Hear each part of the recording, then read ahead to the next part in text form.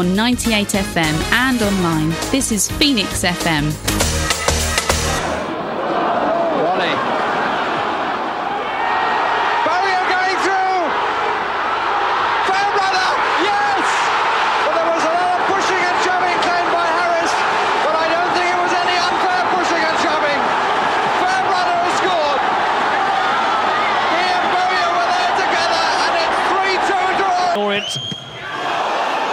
Job. Dean Cox again, this time it's in!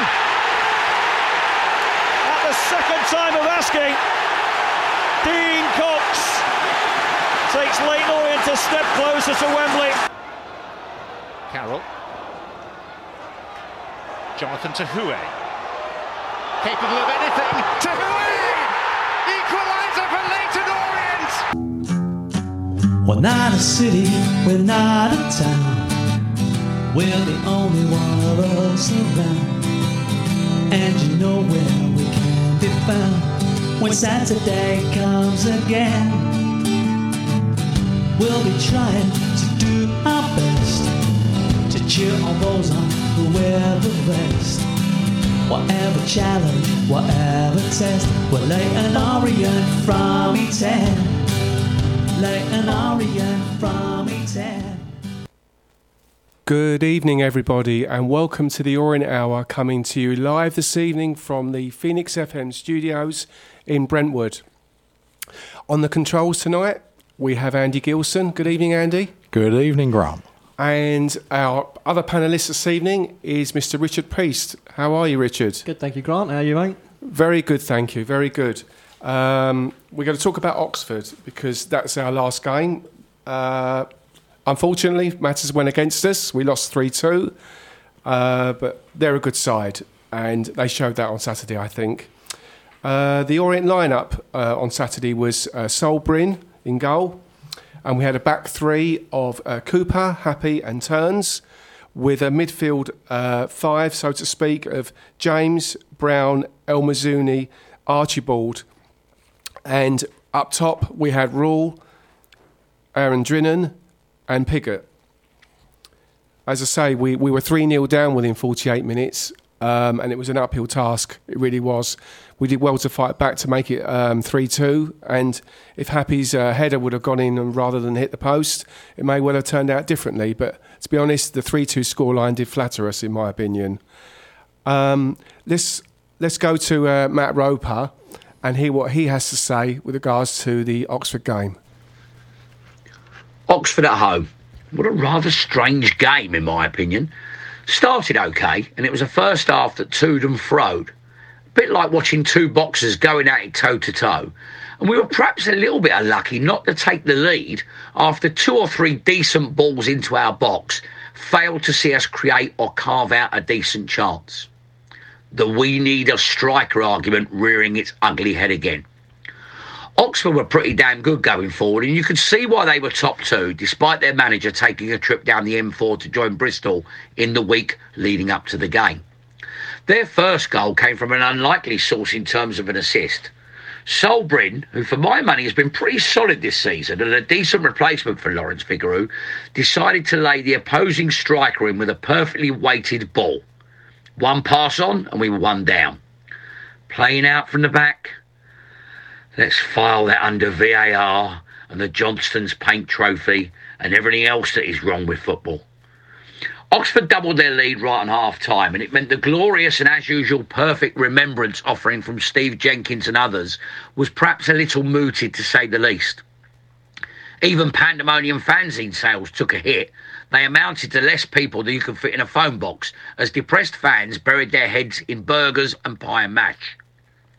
The general consensus as I walked around the ground, though, was that, yes, they're a good side, but let's not lie down here like we did against Pompey and roll over and have our tummies tickled.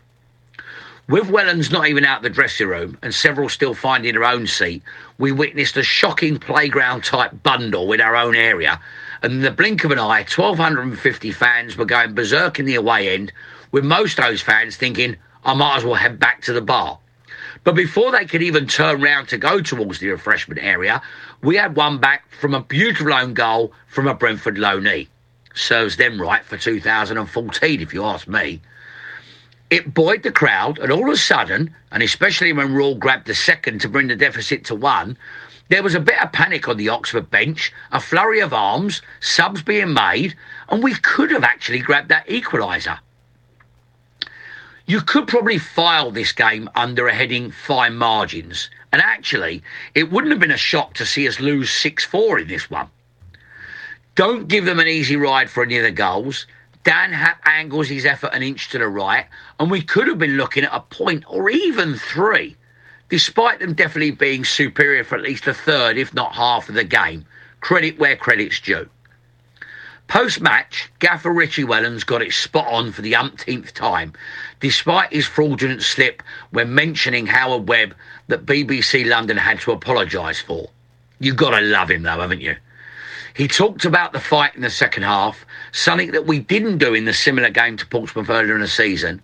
And yet again, this is still a learning curve for us against established top 8 sides.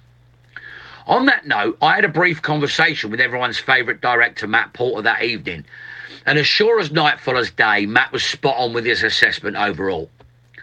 He said the way he saw it was that the top 8 we learn from, the middleweight we strive to be competitive against, and the bottom 8 we beat. A very simplistic but correct way to sum it all up, in my opinion. It won't, of course, pan out exactly like that, but let's say you win 16 games against the bottom 8, home and away. That gives you 48 points, which is only 2 wins from safety. Even when talking about the top 8, though, there's no reason not to think we can't be competitive against some of these sides, as Saturday showed. And we have shown that we can and will not just make up the numbers. But as I like to remind fans, this is a project that will take time. And the timescales and targets up to now have been met and likely exceeded. It's another international break this week, so it's time to recharge the batteries before what will be quite an emotional game against Lincoln next week. Let's just hope for the right result in that we bring 3 points to Derek Reynolds' family for what he certainly deserves. A final quick reminder. It's the Leyton Orient Fans Trust AGM this coming Thursday in the Supporters Club. And we've announced an absolutely superb guest for our Q&A. None other than Richie Wellens. Will he swear? Maybe.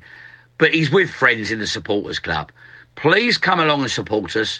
It's a minimum £1 to join. You can join online or on the door on the night. And it will be fantastic to see as many of you there as possible. In the meantime, enjoy your weekend off and up the mighty O's. Thank you very much, Matt, for your rant regarding the Oxford game. Going back to that game, the stats don't tell any lies sometimes, and we didn't only have one shot on target. We had an own goal which helped us along, but really we didn't threaten too much. Richard, what was your take on the game? Yeah, I mean, it was, Oxford, they're a good team. My hope was raised when the fact that they lost their manager, just 3 or 4 days before. So I was kind of hoping that, we'd catch them, the new manager back. Well, it's a caretaker manager, so I don't think a lot of times when you have a caretaker, you don't get it. It's a coach that comes in that the players know, and you don't always get a bounce there.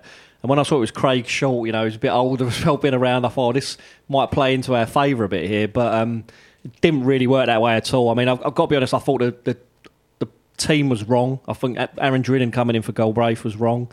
I mean, how many sort of chances do you get really? I think I don't know what Richie had seen on that, because we had Portsmouth in the midweek game that Aaron Dridden started, and there was certainly nothing that I saw in that game that warranted him starting over Galbraith on who looked good when he came on against Portsmouth.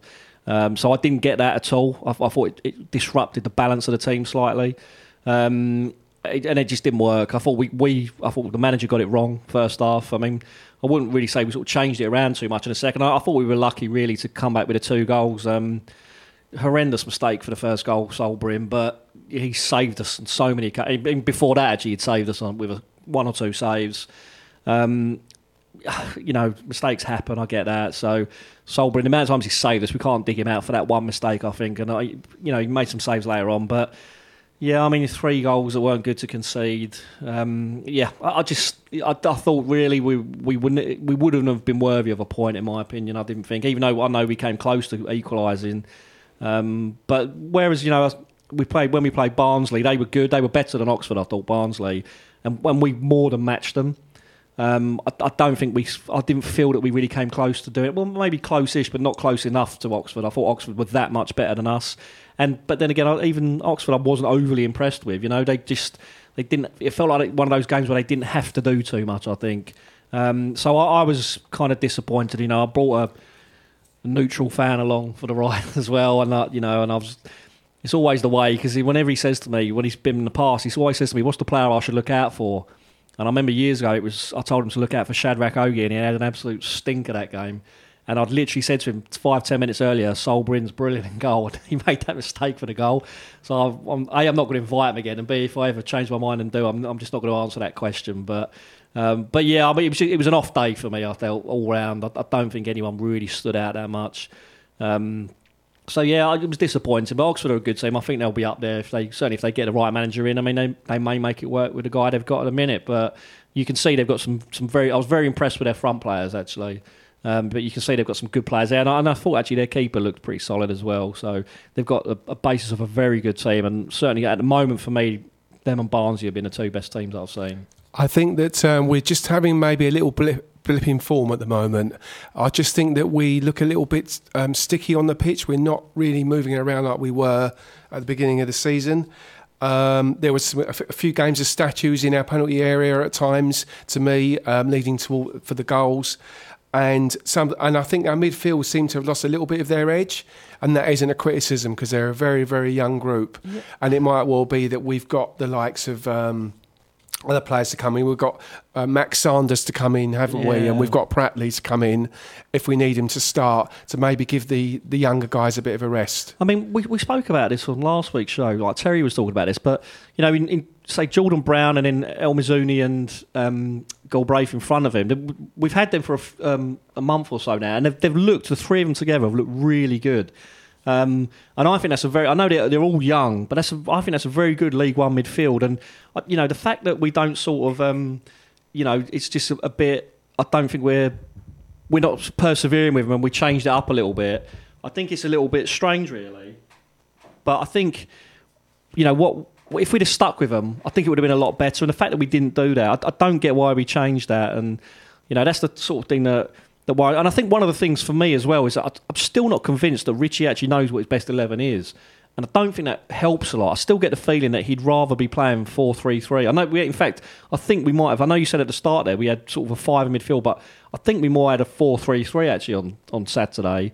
And I think that's what he'd rather play, because the fact that we had, Soteriou, Pigott and Drinan up front, I wasn't 100% sure what the formation was, to be honest, but I think he likes to keep people guessing. I actually think he picks horses for courses, and that's Richie's way. And I think there's something that that trend's going to remain. Yeah, I think he likes to keep the opposition guessing as to what he's going to do.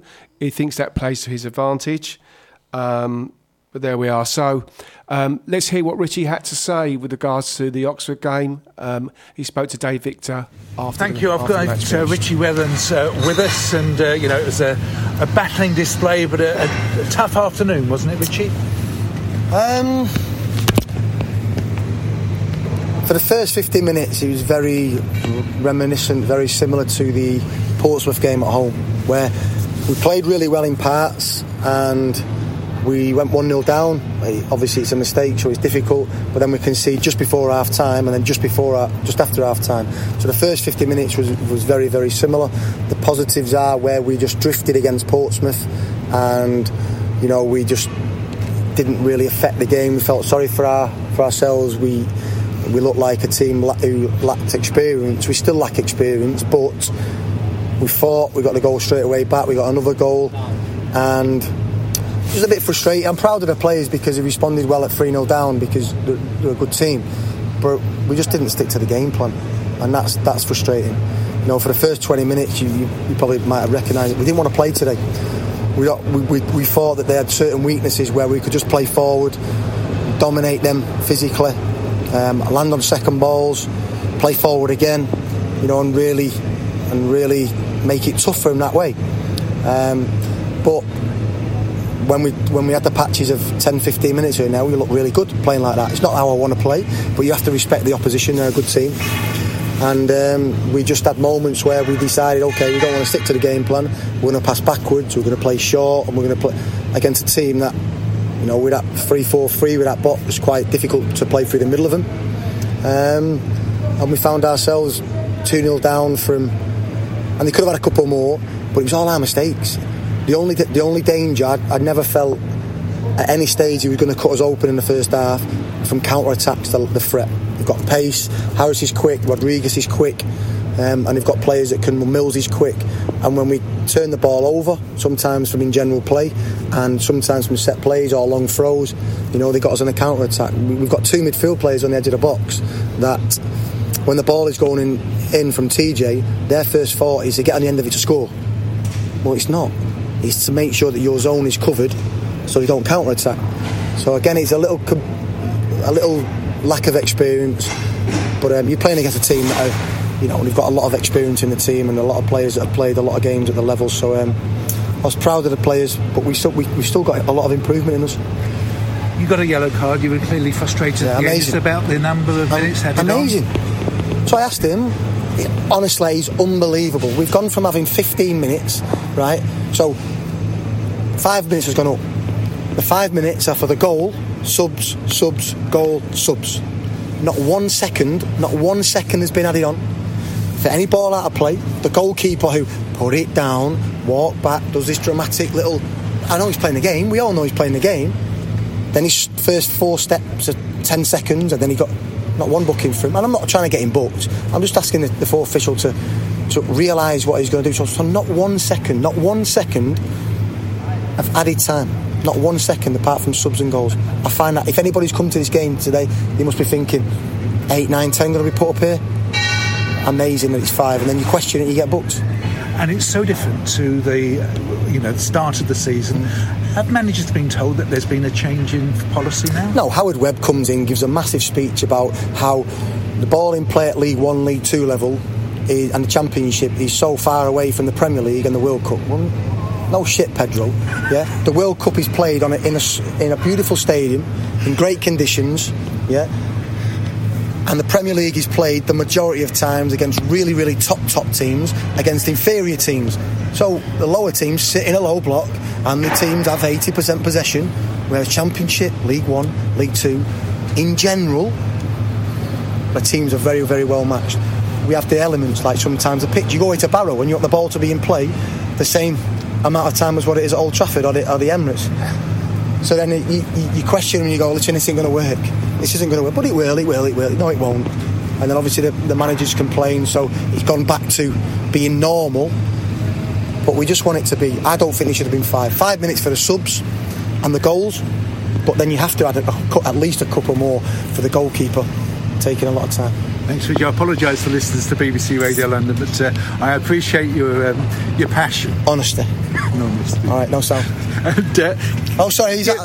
And looking ahead... I thought he was cutting off then.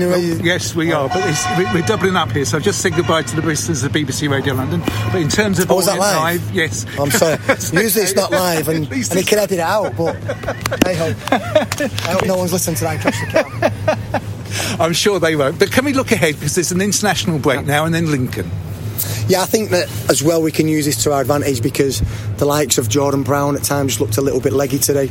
You know, and we've got a lot of young players that have been, you know, Jordan Brown does 12.5k plus every single game, so we'll use it to our advantage. We've given the players 4 days off now, and then we'll have a block of Thursday, Friday, Saturday in terms of our preparation for Lincoln. We'll give them Sunday off, and then obviously match preparation for Monday, ready for Tuesday's game. So I think we've not had an international break where some of the other teams have. I think it's probably come at the right time for us. It was a late decision, and I'd imagine for supporters, particularly those that need to book tickets, train tickets, that must be so frustrating. With the Port Vale game, to call it off when they did. I mean, listen, I think you have to give the supporters every opportunity, one, to book the tickets as early as possible to get it at a cheaper price, but then obviously not to pay for the tickets and the game get cancelled. But Dave, that is not my remit, mate. That's not my job. I think give us as soon as possible. Yeah. But it's international. We have to wait till the squads. So we have to wait till the English FA, the Welsh FA, whatever it may be. And Port Vale will say it's nothing to do with Port Vale. It's not their fault. We have to wait until the squads are announced, and then we obviously release the information. But there's so few games now being played in League One, and each of these internationals, should they just be called off? Probably. I think sometimes a little bit of a farce where you've only got 1 or 2 games in that league being played. So yeah, probably. But obviously, again, that's not my remit. And finally for me, Richie, any injuries today? No, Theo was just struggling a little bit, but he managed to stay on, so he'll be fine. And then obviously we've just got Hunty and Max Sanders come back to the squad, so we'll use this break just to make sure that by the time that we play again at Lincoln, they're probably as close to 100% fit as possible. Thank you very much. Pleasure. Thank you. Cheers. Well done. So that was a very interesting insight, as always, from Richie there with regards to the Oxford game. What was main interest to me was the fact that he said that we didn't really stick to his game plan, and perhaps even more interesting, he wanted to actually go a little bit more direct against Oxford. He felt that will play to our strengths more than maybe trying to play our passing game. That's quite an interesting way of approaching the game, because normally he likes our passing and possession and our stats, etc. So I was quite interested to hear that. I do agree that the international break probably will do us a favour at the moment. We're looking a little bit tired. We've got till Tuesday coming up, the Lincoln game, so we've got another 6 days until the next game. Hopefully we'll be rejuvenated and ready to go. Our form isn't really as what it was, ignoring the Mickey Mouse Cup if we might. We've only lost 2 in 10, but we've actually had no wins in 4. But we do have 2 home games coming up, and I think at that point, I think it'd be a good time to then sit back and assess where we are at the end of November before we play Bristol Rovers. Will give us a good yardstick as to how the rest of the season is going to go. Those 2 home games will be crucial. I'm hoping that we're going to get maybe 3 or 4 points out of those.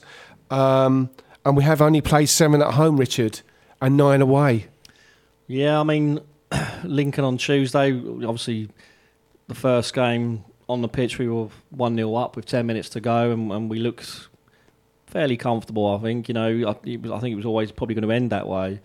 But they've had a change of manager since then as well, so it's going to be a very, very different game. I mean, I haven't been keeping an eye on their results, but I'm not sure how they're looking under this new manager. But in fact, actually, I think he's only just come in. The brand new manager has actually only just been announced, I think. So they've had a caretaker this time. So actually, it's even worse than I thought, actually, because they're going to have a brand new manager now. So yeah, I mean, that's going to be frustrating. I mean, part of me wonders, actually, had they have kept Mark Kennedy, I wouldn't have been surprised if they'd have let us have a goal up to start with, actually. Let us walk it in and then carry on. But I can't see a new manager doing that, to be honest. But that's optimistic. I would like to have seen it, but I can't see that happening. Well, I just thought, the way... Richard. Well, I just thought the way the first one was, because the way they acted on the whole thing, I thought they were quite sportsmanlike throughout the whole thing, and I just had this feeling. I thought, I wonder if they'll do something like that. And no, I don't know. I mean, no, you're not in a million years. Yeah, I mean, but then obviously that's not going to happen now with a brand new manager. But he's, I think he's possibly come from like Leeds under 23s or something. This manager, but he's got quite a reputation.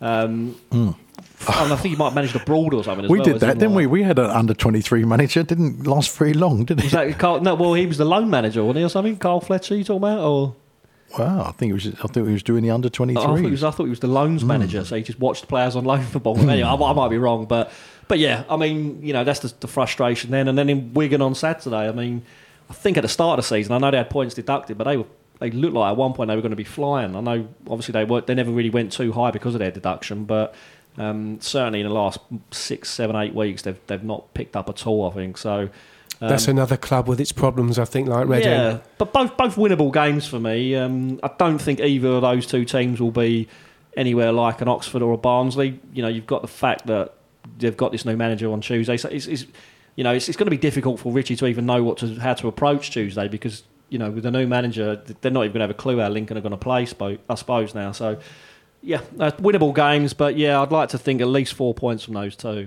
following the Oxford game, just checking on the table, although we went up by a couple of places miraculously, which was a bit weird, we are now only 4 points off the relegation places and perhaps a bit further away from the top.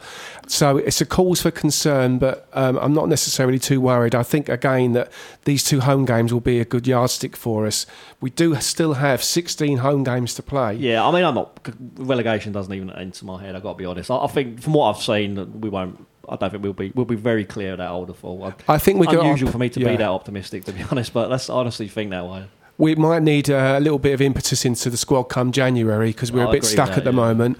Attacking wise, I think we're struggling a little bit, and that's not necessarily the fault of anyone, with the loss of fantastic Jordan Graham and Adji's still not available yet, but hopefully come maybe mid to late December he might become available.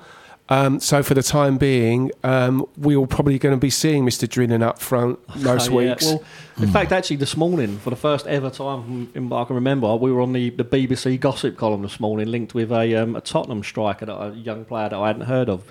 Well, it said us and Charlton, so I probably know which way that's going to go, in fairness. So, but yeah, we were actually linked with a Tottenham striker. I can't remember the name now, I'll have to look it up. But yeah, I mean, these are just, it was on Team Talk or one of the gossips in the newspapers. But yeah, I mean, it's unusual to see us on there. So whether it's true or not, but I guess we're looking in that area. That seems to be the area that we all know that we're struggling in, and everyone will know that we're struggling in, the management. So yeah, I agree. I think that's certainly come January. I mean, Dan AJ, sorry, I forgot how he told us to pronounce it last week. Yeah, Dan Adji. So, going to be like a new signing himself. I think the only issue there, sadly, is his fitness is not going to be there at all. So it's not even like he's been fit and not playing. He's just, he's only just started training now. So we've only got first team games to play now. Exactly. We were kicked out of the London Senior Cup last night at Barking. Although we played very much a young side. We're not in the Mickey Mouse Cup anymore. We're out of the League Cup, so we have Chesterfield coming up in the FA Cup. But other than that, it's all league going ahead.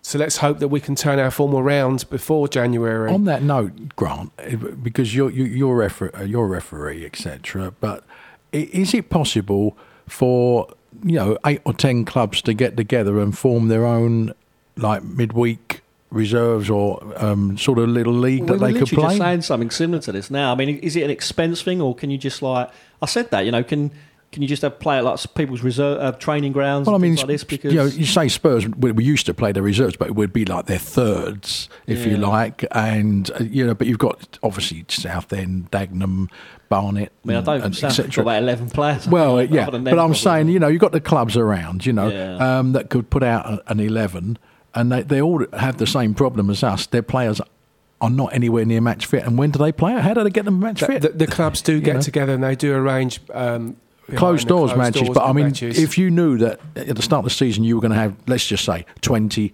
matches midweek, they're all down. You're going to be playing this one away, this one at home, whatever, or at the training ground or whatever it is. But it's like a little mini league that they just set. There's a bit of competition there, if you like. Yeah, it doesn't even have to be the same. Like you can play the same people, same team every few weeks, because it's all about the fitness. It's not about anything else. So that we were just sort of discussing something similar off air, because I mean, it's not. We can't have just thought of this, right? There must be people who have discussed this, and there's obviously a reason, whether it's the extra expense for travel or what it would cost to do something like that. It is now played in the afternoons, isn't it? I can't see any reason why not. The club have considered entering under 23 team and going into under 23 competitions, but to date it hasn't happened. And when you're in those, you are then allowed to play some what they call overage players. So maybe that's something that might come through, but at the moment, I think it's just a case that every club's got its different circumstances with injuries, etc., and what competitions they're in. So really to try and arrange the games well in advance is probably a bit of a challenge. But it may well be that we'll see on the Twitter that they've played a behind closed doors game, maybe even over the weekend or before next Tuesday. It just depends on how Richie and his staff feel the squad are doing and whether they need to sharpen this. So anyway, we've got these 2 home games coming up. Our form at home is we've played 7, won 3, drawn 3 and lost 3. We scored 8 and let in 12 with points per game ratio of just under 1.5. So if you think about the fact that we have 16 games to go at home, if we're anywhere near that points per game going forward, we're going to be well and truly okay. Away form isn't too bad either. We've only won 2, but we've drawn 4 and lost 3 away.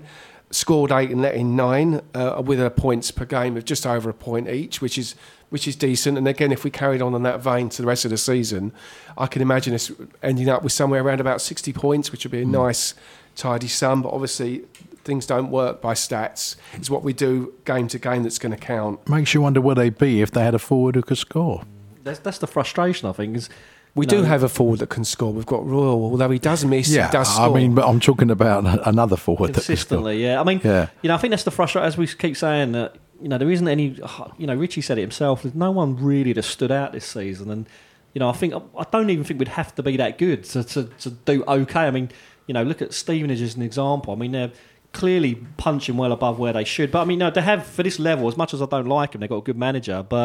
And they did recruit well, I think, as well. But they're very, I look at a lot of their goals when I watch it, and they're all from, set pieces. This Cole Piergiani seems to get on everything in the box, as we found out when we played them. And, it seems to be very, they've got one main scorer up front. Is it Jamie Reid that's scoring a lot of goals for them? And, obviously the other players are chipping in, but it doesn't seem like you've got to be that good a team to do. I mean, I know I've mentioned Barnsley and Oxford, I think are good teams, but Portsmouth weren't that great. I didn't think. Both times I've seen them now.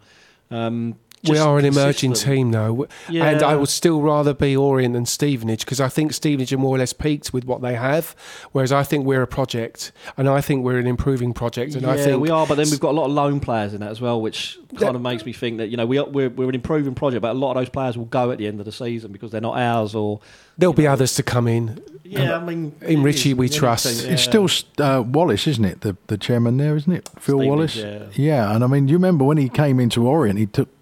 He sent me a letter once that said Phil Wallace, chairman, Leyton Orient, which he wasn't. He was asking for commercial ideas at the time, and at that time, this is before Barry Hearn. This is before Barry Hearn. At that time, Grant, the club didn't even take debit or credit cards. You had to pay cash on the dot of everything, and we were miles adrift. It was dark ages, but he wanted to take the players on to £250 a week maximum wage, and that would have seen us out the league, I think, in no time at all. And so I'm so glad he looked at the books a second time and decided not to pursue it after his due diligence.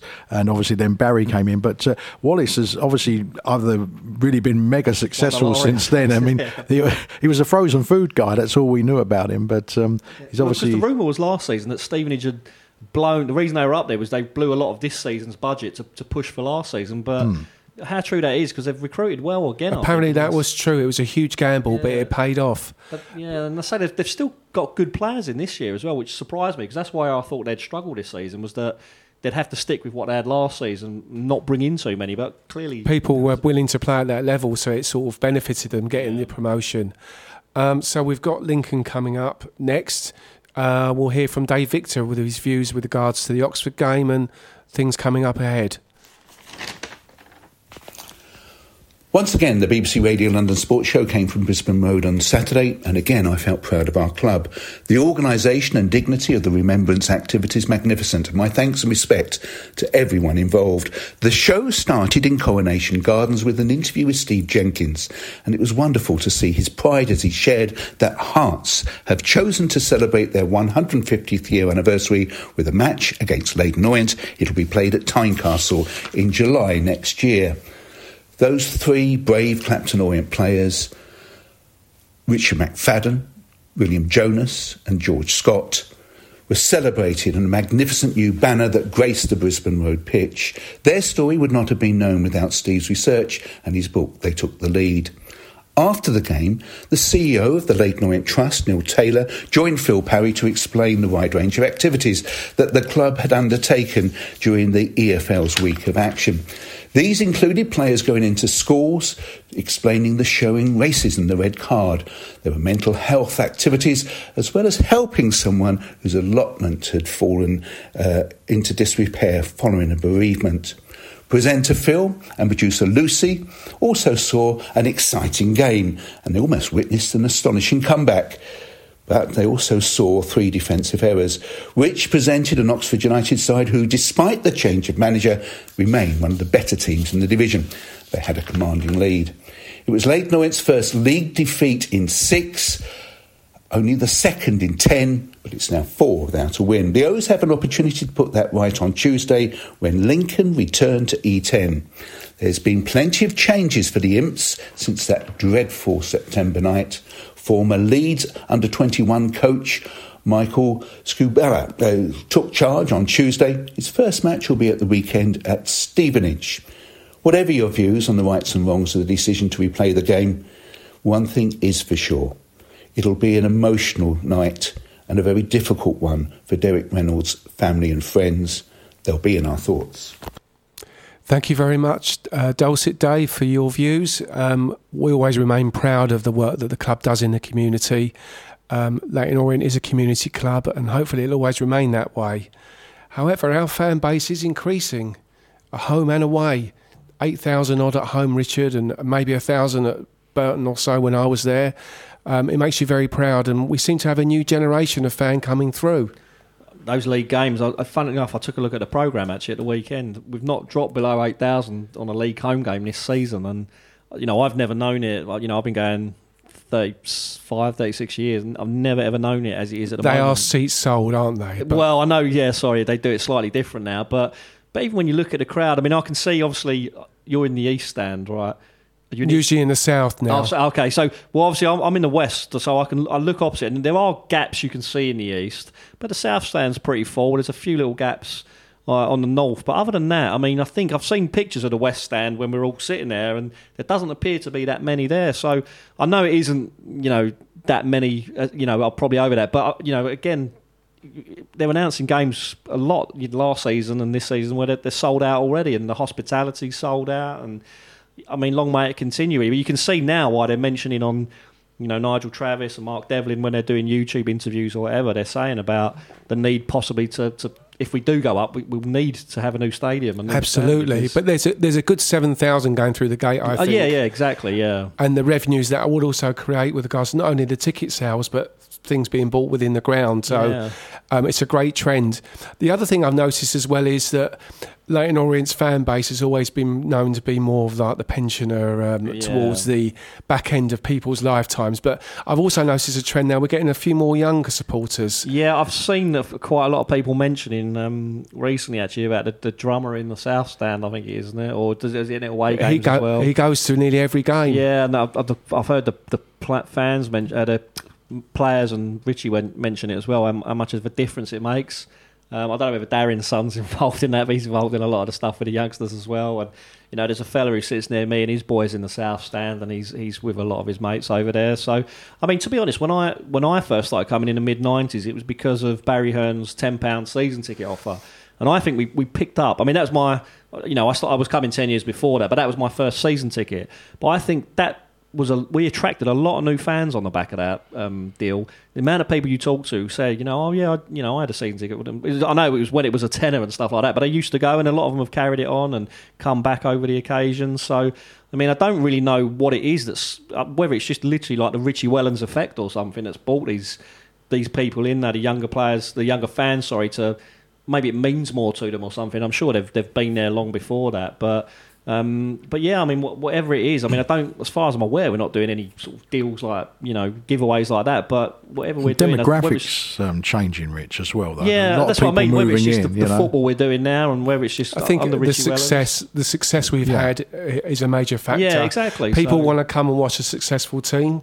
They want to feel that they're part of a successful side. If they're not doing very well, and they're sort of bottom end of Division 4, as we used to call it, as we were, perennial failures every season. That's why we only had the 2,000 and 3,000s, because it wasn't really an attractive proposition. Yeah. But now, I think the good thing now is that we've been good enough for a couple of years. I think these guys would be hooked now as well, so I don't think we'd lose them either, which is I feel sorry for them. Yeah, well, you're right, really, because what you say, it has always been an ageing fan base, really, and it's quite refreshing, I suppose, now to have these younger people there. I mean, there's not that many where I sit, if I'm honest, but if you're in the south, I would imagine it's a lot more like that where you are. It is, and the atmosphere in there is vibrant, and they bounce off the away attendances. Like the old West Stand when I was in it, that's exactly what that used to be. Do you think it's like the area, though, is like an on cycle, isn't it? When, going back 40 years or so, it started to go downhill. The people who used to live near the ground to walk to the ground either died or moved away. Different people moved in who weren't necessarily associated to football or didn't like football. Now all of a sudden the area's been built up.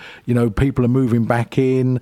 People with an interest in football, and so you've got this new clientele, if you like, in their thousands moving in, and they can't get into West Ham or Tottenham. It's full up, I mean, it really is full up. That's definitely a factor, and I think people, again, pricing has played a part in it, because there's a lot of money to go and watch Premiership football now.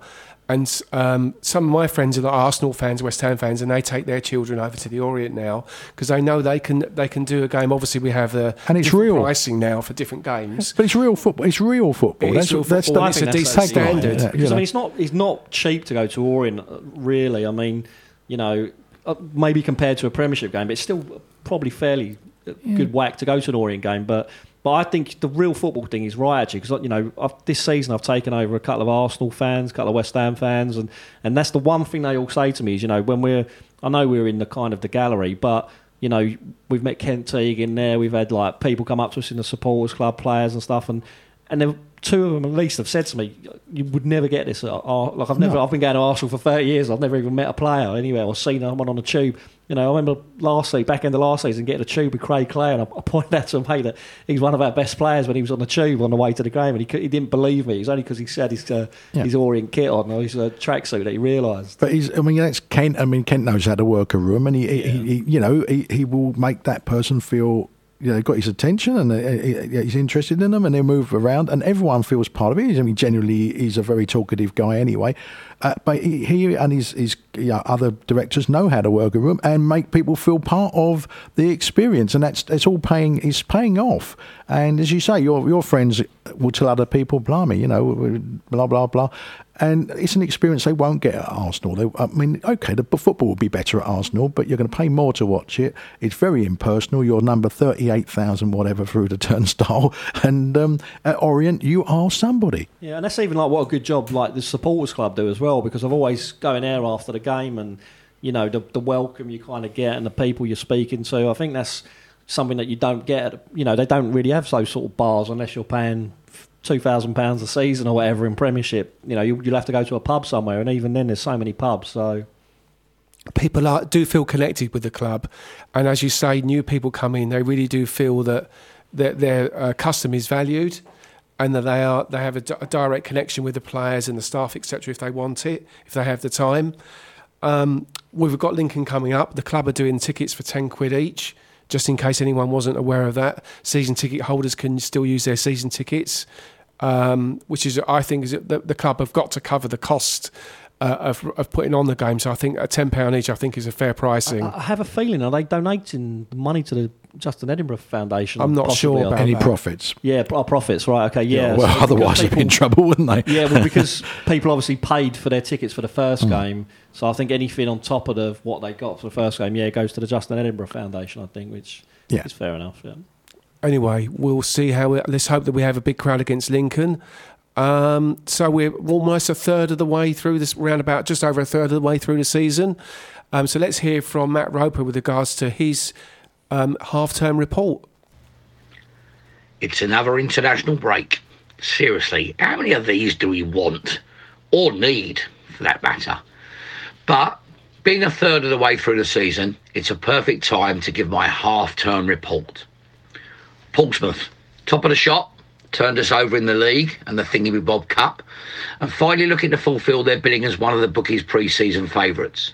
They look strong in most departments and are conceding less than a goal a game.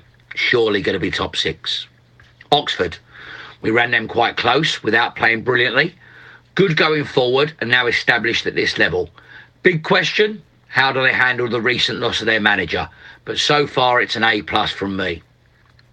Bolton, seen as one of the big hitters after a few years of turmoil, and are right in the mix. Some reports make them electric on their day, and some make them rather average. Can't see them outside that top 6, though. Doing well. Peterborough, always going to be in the mix. Bit of an indifferent start, probably the old playoff hangover, to be fair, and are now bubbling along nicely. A solid B+ from the men from London Road in these quarters. Stevenage. I mean, really? We've said it before and we'll say it again. Love him or loathe him, and most of us loathe him, but Bloomin' Evans is getting results. I don't expect them to stay the course, but they're already well on their road to certain survival, and that had to be the aim at the start of the campaign. It pains me, but it's an A star. Barnsley. In and amongst the playoffs and top 2 so far, and looks strong without being mentioned too much. The teacher says they can do better and still predicted to shine come the end of the season. My dark horse from the top 8. Derby. Can 7th place be called a flop? Yes and no, depending on which club you support. It is, of course, where you finish after 46 games, but an FA Cup exit last night and a stuttering start, despite being favourites, is not the perfect storm some have predicted. Time to improve, though. Blackpool, doing OK, just outside the playoffs is likely where most Seasiders thought they'd be, and it's a solid B+ that goes on their report card. Lincoln. You just know what's coming next Tuesday, don't you? And that win for the Imps could see them right on the fringe of 6th place.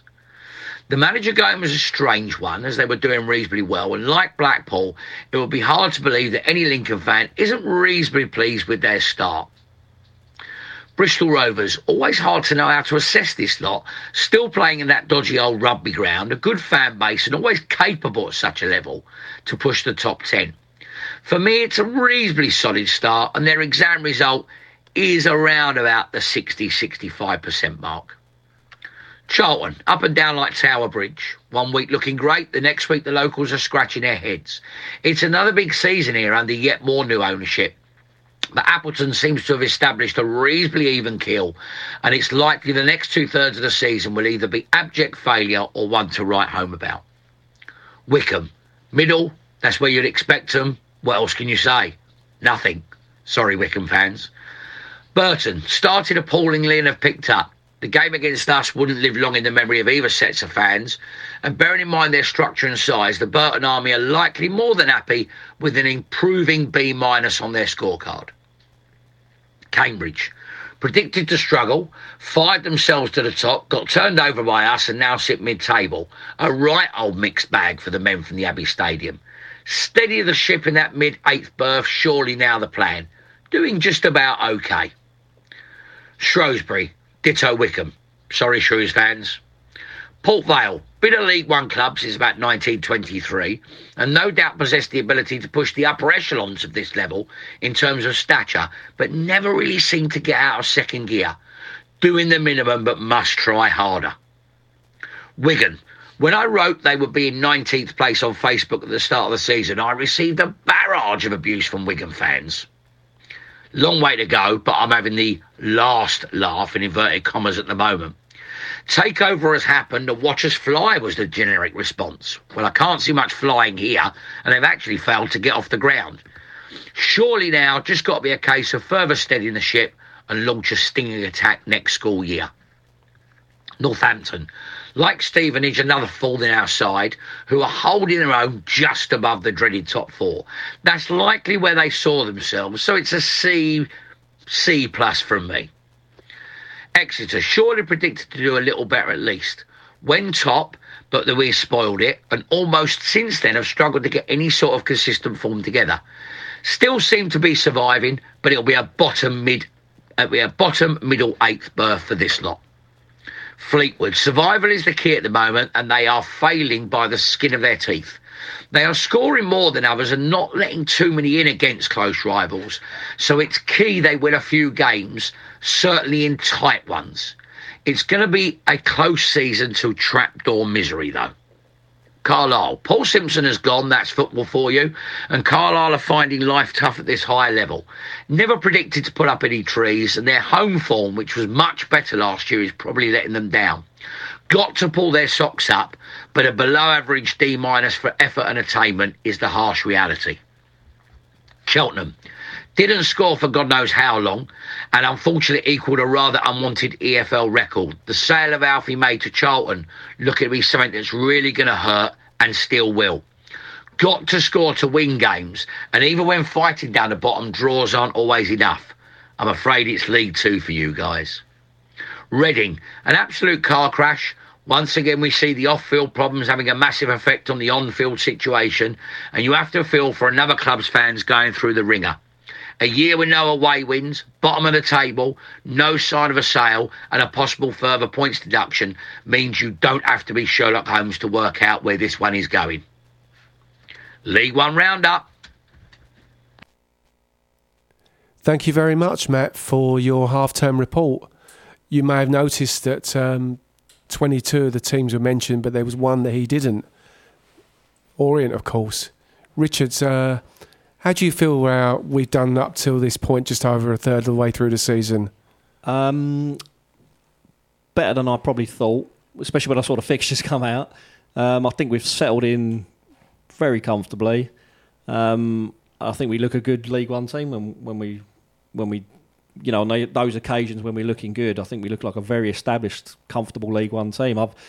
I suppose the only real frustration comes from the fact that, as I say, like I haven't seen anyone that's overly impressed me. Maybe two teams have been, Barnsley and Oxford have looked good, but other than that, we've more than matched most teams, I'd say. And I think there's a bit of frustration that creeps in now, and I think Richie probably thinks along the same lines as well.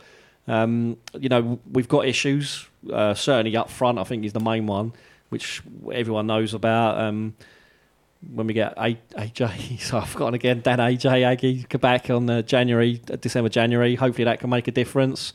If not, I do think that we need to do something in January because, Ruel's, I think he's looking good, but I know there's a lot of people sitting near me who still think he's, not performing, not doing. I don't know really. I mean, he can go missing in games, but I don't really know what else he has to do. Really, he's got 7-8 goals now. His goals per game is decent. And he's not even an out striker either. This is the thing, so that's why I think it's more impressive as well. So he's the most natural goal scorer. We've got in the definitely. team. Yeah, he does miss, but also he can do the spectacular. Like the goal on Saturday was very well taken. It was a very good goal actually. Yeah, and I think Piggott's coming into form now, coming into fitness now, and I think you can see there's a bit of he's a good League One player. I think he's not going to be 20 goals a season. I know he has got goals at this level before, but he strikes me as a kind of 10 to 12 goals a season striker. And I have to be honest, I'm just not seeing it. I know he's got to play games, but I don't think as a striker it's working. I think the best we can get out of him is, as it was under Jacket or when Richie first came in and he played out on that right of a three, and he does put a good cross in, I think. So potentially I think there's room for him to come in there. But yeah, I mean, we're certainly probably above where I thought. Maybe not in the league places where we'd be, but I think the way we've looked, for me, it's a solid kind of C+ for me, I think. I'd probably be a bit more generous than that, taking into account that we also, at the beginning of the season, which is now fading a little bit into memory, we had a lot of injuries and illness at the beginning of the season with some very tough opening fixtures. So basically our season never really started until sort of game 4. So taking into account the amount of points we've picked up since then, I think the squad have got to take quite a lot of credit. Again, unfortunately now with the loss of the fantastic Jordan Graham, and Aggie's still not being available yet, we are stuck really probably with Piggott, Drinan and Soturio starting most games. I don't think that Richie trusts Shaq Ford to play 90 minutes. He's looking at him quite rightly as more of an impact sub. So those are really the 4 forwards that we have. So we really now have to pray that we don't pick up another injury before the transfer window opens again in January, because otherwise we really could be looking a little bit threadbare. So I'd give us a B from the start of the season until now, and I hope that we can continue. And as I say, I think we're a project. I think we're a work in progress, and I think sometimes the results don't always show the improvement that we're making. And I think the players know how to play in League One has improved, even though sometimes the results in over the last few weeks haven't quite been what we would hope. But that's sometimes I think due to a bit of tiredness, etc. So. I think these are exciting times at the club, and let's hope that come the next 2 home games we're going to pick up some points, and we'll push up to maybe up in just outside the playoffs. We've got Bristol Rovers after the 2 home games, which will be a tough test away on a Tuesday night, And then following that, I'd like to mention that we are in the second round of the FA Cup for the first time in Lord knows, I can't remember the last time we did. And I'm quite excited about the prospect of going to Chesterfield, albeit that they've moved it to a Sunday rather than a Saturday. We're not live on TV. I understand that that's because Alfreton, who are a club local, are playing Walsall the day before. Police, and I think it might well be there'll be a bit of a Barney with the Chesterfield and Alfreton fans. I think the police couldn't do both. They weren't too keen on policing both games. There's on police advice then. Yeah. The trains are going to be difficult, but the club, the supporters club, our fantastic sports club, are going to be laying on coaches at £30 each. So, try and get up there and support the team if you can, because it'll be fantastic to get through that tie and get to the third round. Don't you think, Richard? I mean, it's funny, really. I mean, it would be great, yeah. It's strange when you think they're a non-league team and a lot of people are concerned about. I mean, it couldn't have been a worse non-league team, to be honest, in our sense that it's a tough game. How good they are. But, we're 2 divisions above. We need to step up and show it. So I think we'll get at least a draw there, I think. I fancy us to get a replay there and bring them back to Brisbane Road, where we'll turn them over. And by that time, we'd have drawn Spurs away in the third round. We've got a draw. That's the crystal ball, is that? Yeah. Is it the crystal ball? We deserve the Spurs tie. If we get a tie like that, then I know we'll lose the replay, because as soon as we get a plum tie, we've got a replay. This is the new Orient, Richard. Be confident. I can't get Come on, out of my Rich. mind. It's my Orient way. I remember going to Chesterfield before in the match where Dean Cox scored in the last minute and won it for us, and I think we won 3-2. And when we went into the ground, we visited friends of ours who were season ticket holders at Chesterfield, and they went to obviously the other side of the ground, and he said, Tommy Lee's in goal, he said, for us. We call him Tommy 3 because every time he plays he lets in 3 goals. And I came out the ground, he went, told you, didn't I? He said, Tommy 3. And I'll be looking forward to seeing what sort of friendly welcome we get from the locals as well, because that's been quite interesting from time to time when we've gone up to Chesterfield. So let's hope they're perhaps a bit more friendly than they used to be. Danny Webb there as well, an Orient connection. Yeah, that's good. So it should be a good game. And as I say, we are on the anniversary of, I think it's 31 years since the famous Dagenham 4, Leyton Orient 5 match. Yeah. What a game that was. Yeah, I mean, I was 12 years old when I went to that game. So, I mean, I remember standing in the corner flag. I remember being 3-1 down and turning around, looking at my dad, and he just shrugged his shoulders and shook his head. Was that the second round? It was the second round, yeah. Yeah. Second round, and who did we go on to play in the third? Do you remember? No. I don't. What year was that? 92. Oh, God. No, we didn't. 92? I didn't research it. November 92. Was it Oldham? It might well have been. I think that was the year before. That was the year before. Oh, right. So this was the independent transport kit, which is. God, my memory's shot. Yeah, I mean, that was one of Simon Livett's few great games for us. Yeah, I remember at 3-1 down. I thought, get me out of here. Yeah, it was awful. Kicks, Andy Jones, Mark that was a real proper cup game when the FA Cup used to mean a little bit more. And our own Terry Howard scoring our first goal in that as well. Anyway, let's look forward to Chesterfield. Thank you all for listening. Enjoy the rest of your week, and up the O's. We're the only one of us around, and you know where we can be found when Saturday comes again. We'll be trying to do our best to cheer on those on who wear the vest. Whatever challenge, whatever test, we'll lay an Orient from e18. Lay an Orient from e18. This is our club and we are proud. So sing it up and sing it loud. We were formed in 1881. The clans in Orient and so begun. The old story and on it runs. We'll lay an Orient from e18.